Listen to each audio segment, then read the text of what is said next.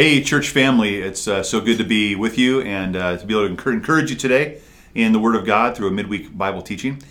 We hope you're finding those times encouraging with your family, whether you get it on the Wednesday and watch it, or it's another time during the week, or maybe you're listening to it through a podcast, or whatever it might be. We hope that you're being encouraged through God's Word. Interesting, this last couple weeks, I had this opportunity to share with my kids something I guess I hadn't shared with them before. About a footprint that it's been in my Bible. Actually, I have a footprint in two of my Bibles, and it was an idea that came from I think a guest speaker for Family Life one time, and they were talking about how they had put a footprint in their Bible in an area to remind them as a parent of their responsibility to train their kid and to teach their children and to love their children unto the Lord. So it came up somehow in my home. I remember my kids either looking at different footprints and tracks and being curious or something like that. But we ended up showing them our Bible here. And this is my Bible from when Bailey was born. And this is her footprint here. And her footprint is on Psalm 112. And I'm just going to read the first two verses of that. It's the encouragement for me as a dad or for any parent. It says, "Praise the Lord. Blessed is the man who hears the Lord, who finds great delight in his commands.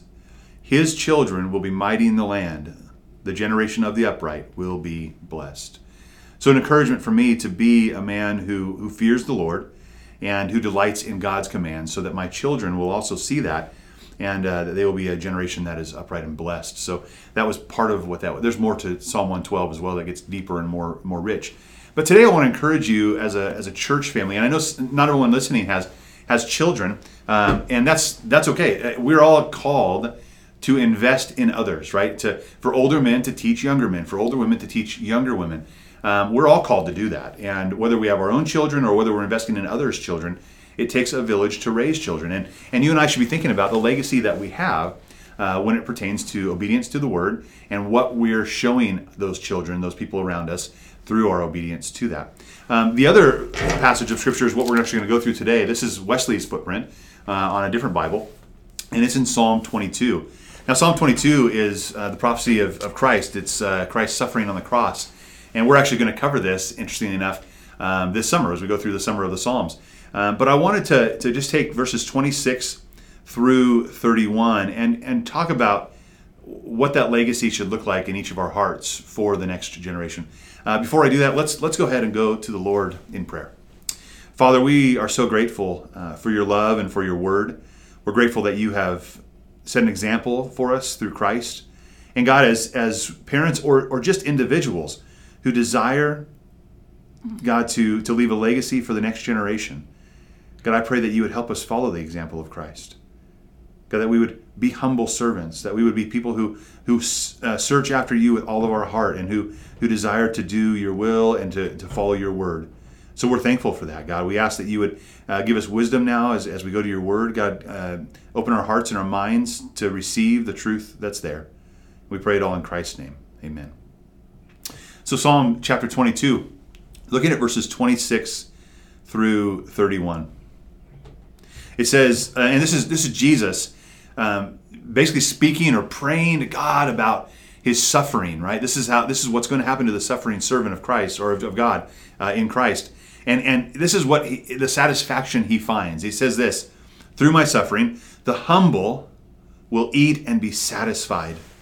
Those who seek the Lord will praise him. May your hearts live forever. All the ends of the earth will remember and turn to the Lord.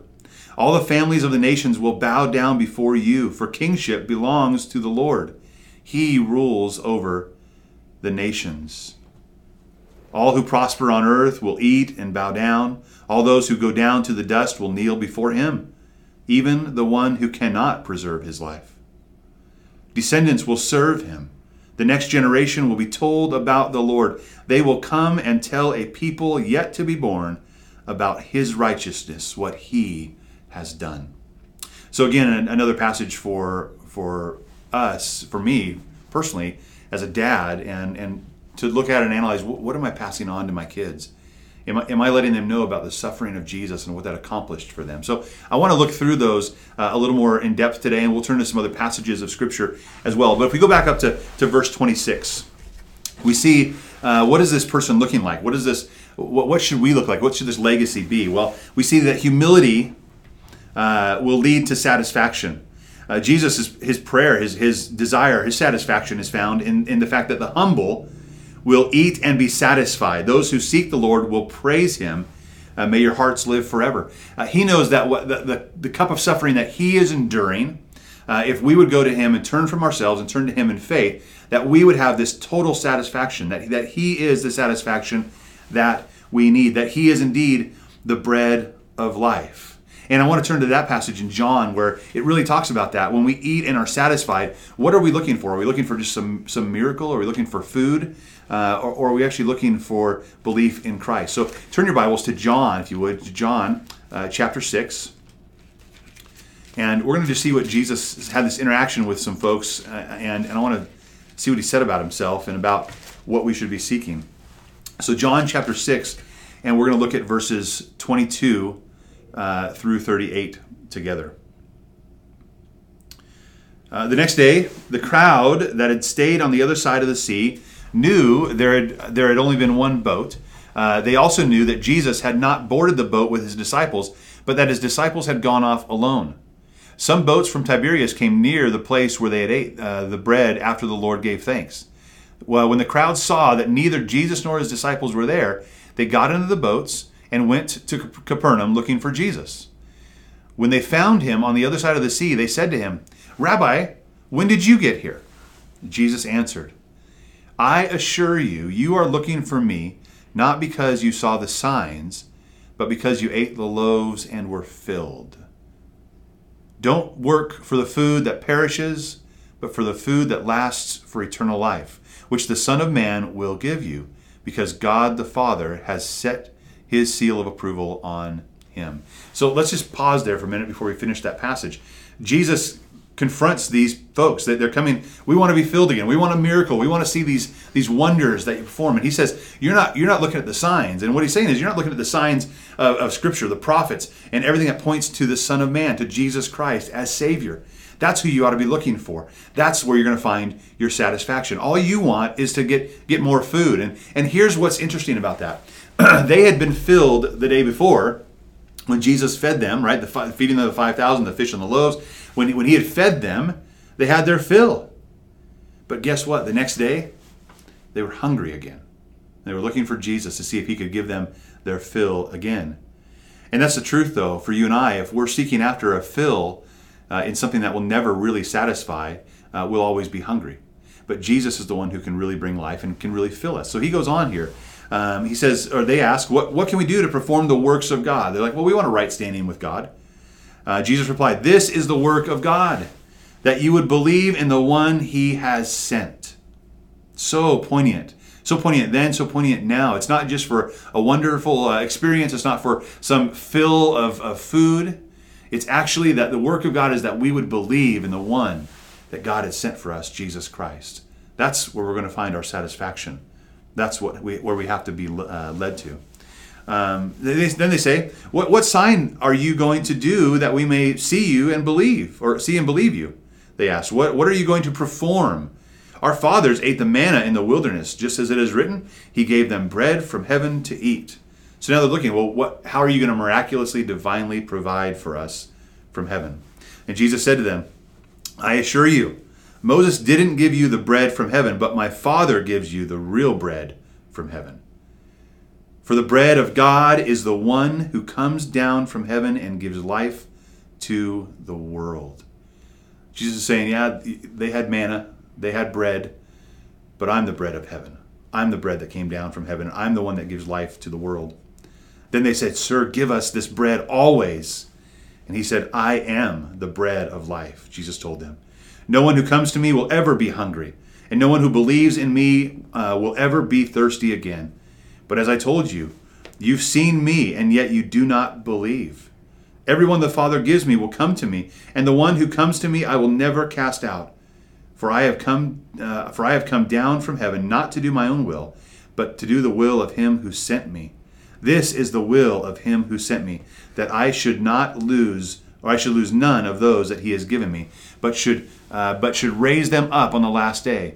For this is the will of my Father, that everyone who sees the Son and believes in him may have eternal life, that I will raise him up on the last day. Such an important passage of Scripture, and especially as we're referring back to Psalm 112, we see this richness, or Psalm 22 rather, I'm sorry. We see this richness in the Scripture of Jesus' death and what it's providing. And for you and I leaving a legacy, we have to have gone to the one who can really give life. And if we haven't gone to the one who can really give life, if we haven't humbled ourselves and believed in Christ for our salvation, then we really have nothing to offer. We might be able to teach someone how to change the oil. We might be able to teach someone how to can a jar of pears, but we can't lead them and bring them to eternal life. And that's my goal as a father. My goal and my desire is for my children to know Christ and have a relationship with him that is a saving relationship, not just a head knowledge relationship. So that's the first part we see in verse 26 back in Psalm 22. If you would turn back there with me, I'll turn there as well. Psalm 22 is right there. Let's look at the next couple of passages here, verses 27 and 28. He says, and all the ends of the earth will remember and turn to the Lord. All the families of the nations will bow down before you. For kingship belongs to the Lord. He rules over the nations. So not only is there a humility in our hearts that we seek Jesus and are satisfied with him, it goes to the next place. It shows the true repentant heart of someone who comes to faith in Christ. There's a true repentance here. It says they remember and they turn to the Lord and they bow down. That's a huge picture of repentance. I want to think about this passage of Scripture. I'm going to go to Luke chapter 15. I'll try to keep my paper here as well. But Luke chapter 15 is the parable or the story of the prodigal son. And I want us to see some of the imagery here and some of the verbiage that's similar in this idea of remembering and turning and bowing and really giving honor where honor is due. So in chapter 15 of Luke, beginning in verse 11, we'll go through verse 24. He also said to them, a man had two sons. The younger of them said to his father, Father, give me the share of the estate that I have coming to me. So he distributed the assets to them. Now, this is a really disrespectful son going to the father saying, listen, I wish you were dead. Just give me what's owed me, and I'm going to get out of your hair. I'm going to go do whatever I want. And the father says, okay, I'm going to give you that. I'm going to let you do that. And then not many days later, the young son gathered together all he had and traveled to a distant country where he squandered his estate in foolish living. After he had spent everything, a severe famine struck the country, and he had nothing. Then he went to work for one of the citizens of that country, who sent him into the fields to feed pigs.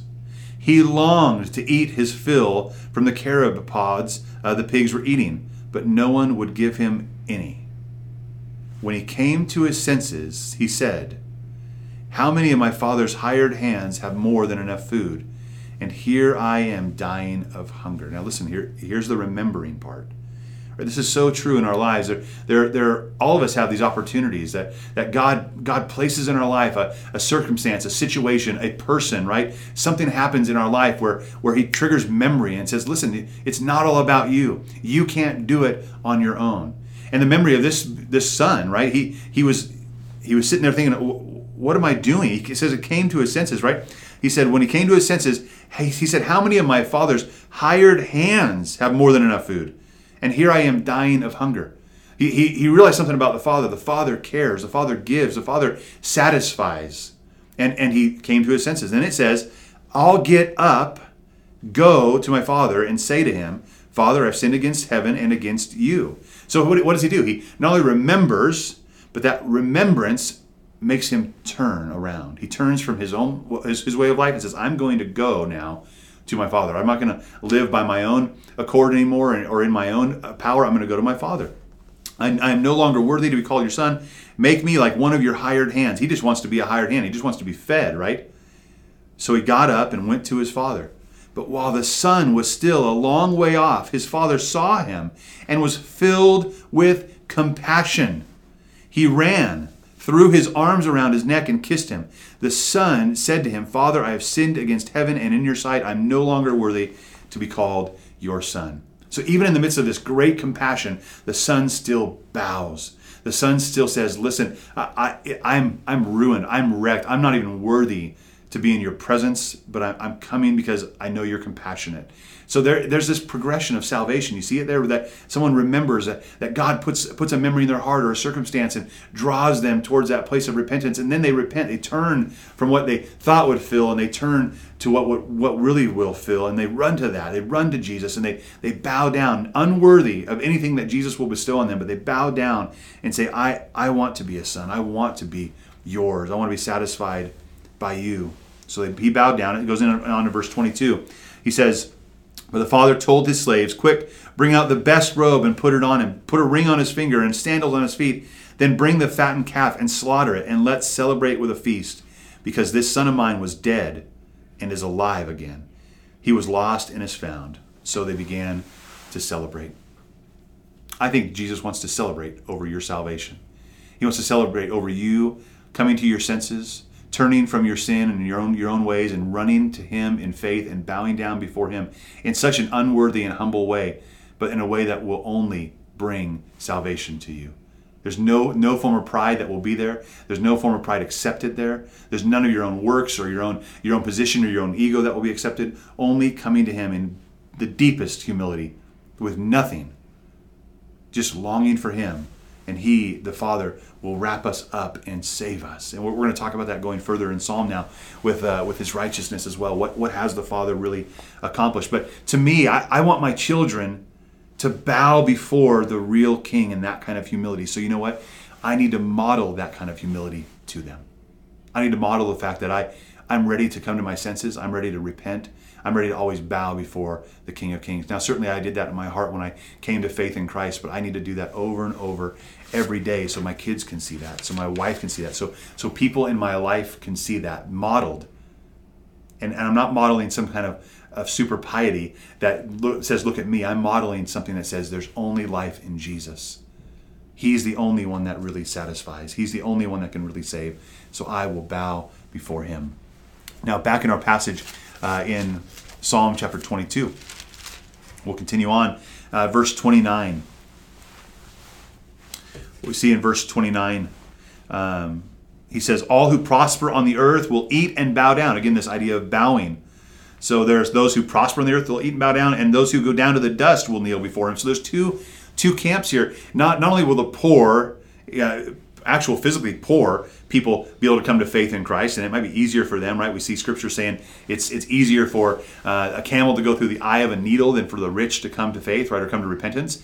That's totally true, but we do see that the rich do come to faith in Christ, and the poor come to faith in Christ because they bow their hearts. They come and humble themselves. So it says to the dust that they will bow before him. But it goes on, it says, even the one who cannot preserve his life. So important. Every knee will bow. Some of those knees that will bow in satisfaction, but the others will bow in guilt and in shame. And it's so important for us to understand that you and I are making that decision whether or not we're going to trust Christ in faith now. And that decision now will have great consequences and effects for eternity. Either I will bow before the King of Kings face to face in humility and in satisfaction because he has saved me, or I will bow in shame and guilt, knowing that I am responsible for my own sin and I never had expressed faith in Christ. And those that are there are in their pride.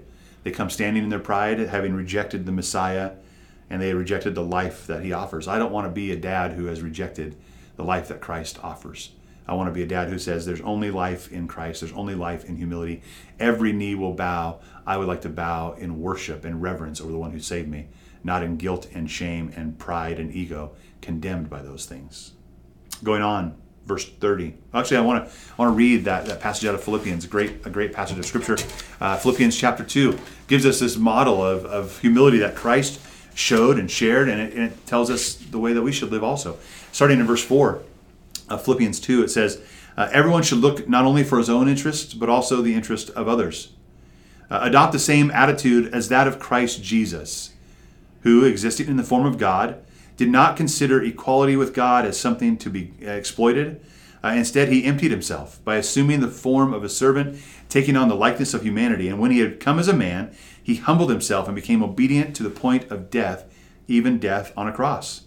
For this reason, God highly exalted him and gave him the name that is above every name, so that at the name of Jesus, every knee will bow in heaven and on earth and under the earth, and every tongue will confess that Jesus Christ is Lord, to the glory of God the Father.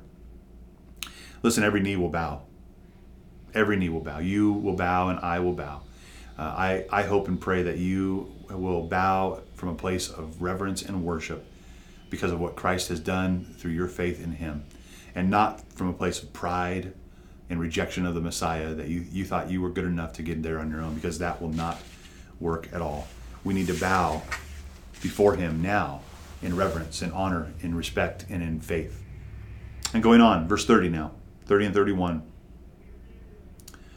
Descendants will serve him. Again, this is the satisfaction that Jesus is experiencing as he suffers. He knows that through what he's doing, through the obedience he has to the Father, that descendants will serve him. The next generation will be told about the Lord. They will come and tell a people yet to be born about his righteousness, what he has done. The next generation will be told about the Lord. You know, that's one of the deepest parts and reasons why I have this footprint on my Bible in this passage. I feel an obligation. I feel a responsibility. I feel an honor to go and let my descendants know and tell the next generation about the Lord. It's so, so important for us to do that. And then they will come and tell a people yet to be born about his righteousness, about what he has done.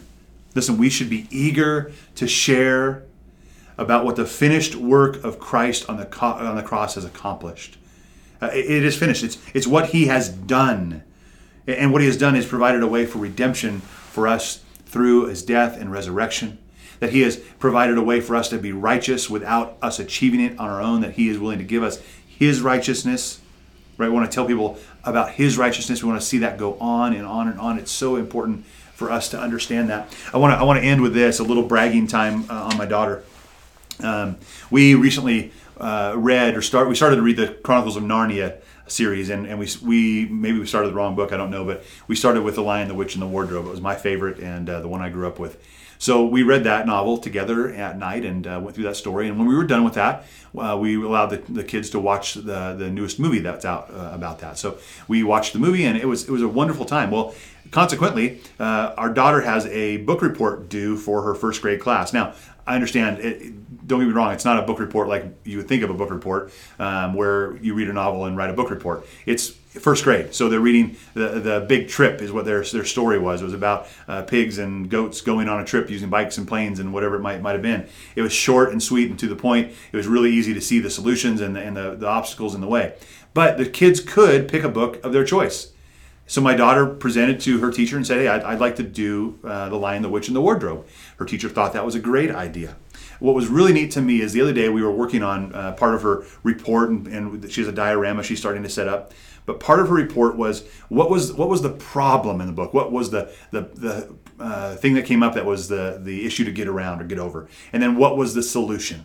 This was amazing to me because as a dad and as a pastor, I want to coach her. I want to tell her, like, because Lion, the Witch, and the Wardrobe, I mean, it mashes up. It is scripture. It is about Jesus and his redemption. But I just asked my daughter, I said, okay, I just want to hear from you, because this has to be written in your own words. I can't write this for you. What was the problem in the story? And I forgot to bring it down today, but I'm gonna paraphrase it for you, what she said. She said the problem was that Edmund had betrayed his friends, or his siblings, to the White Witch. And because of the White Witch's power, she was able to, she had to kill Edmund. He had to pay for it with his life. His betrayal had to be paid for with his life. That was the problem. This is what my 7-year-old daughter came up with for her first grade book report. And this is what's written down on her thing. Edmund betrayed his friends, and he had to die for it. The White Witch had to kill him. So what was the solution, Bailey? And in her words, she said, well, Aslan stepped in and decided to take his place. But because he didn't do anything wrong, he rose from death and he defeated the White Witch. And that was it. I almost wanted to start bawling right there. Seeing her understand. And of course, at the end of each time, she says, just like Jesus. And so she understands that. She sees that. She sees that what Jesus did for us is just what Aslan did for Edmund and for everyone in Narnia. And it's so important for us to grasp that the finished work of Jesus is so important, that what he accomplished, he not only accomplished, and is it good enough for you and I? Yes, but he did it in our place for us where we deserved to be. It's an amazing story. It's a story where you and I should humble our hearts always before and bow before him in reverence, thanking him for who he is. So here's my hope for you and for me, for our church, is that we would be people who would constantly be bowing our hearts, humbling our hearts, seeking to be like Christ as servants, and loving people towards the all-satisfying Jesus and what he's done on the cross. That they would be able to see and have satisfaction in him and in his finished work, and have his righteousness that's only given through faith in Christ. We want to point people to Jesus. We want to point our neighbors to Jesus. We want to point our parents to Jesus. We certainly want to point our kids to Jesus, but we want to point everyone around us to Jesus. So I hope you would do that. I hope you take that seriously. You don't have to go as drastic as I have and put a footprint in your Bible, but maybe if that helps you, you can do that too. I love you guys so much. I hope you're having a great week this week. I hope you can let this sink in and apply that to your life. We'll see you soon. Take care.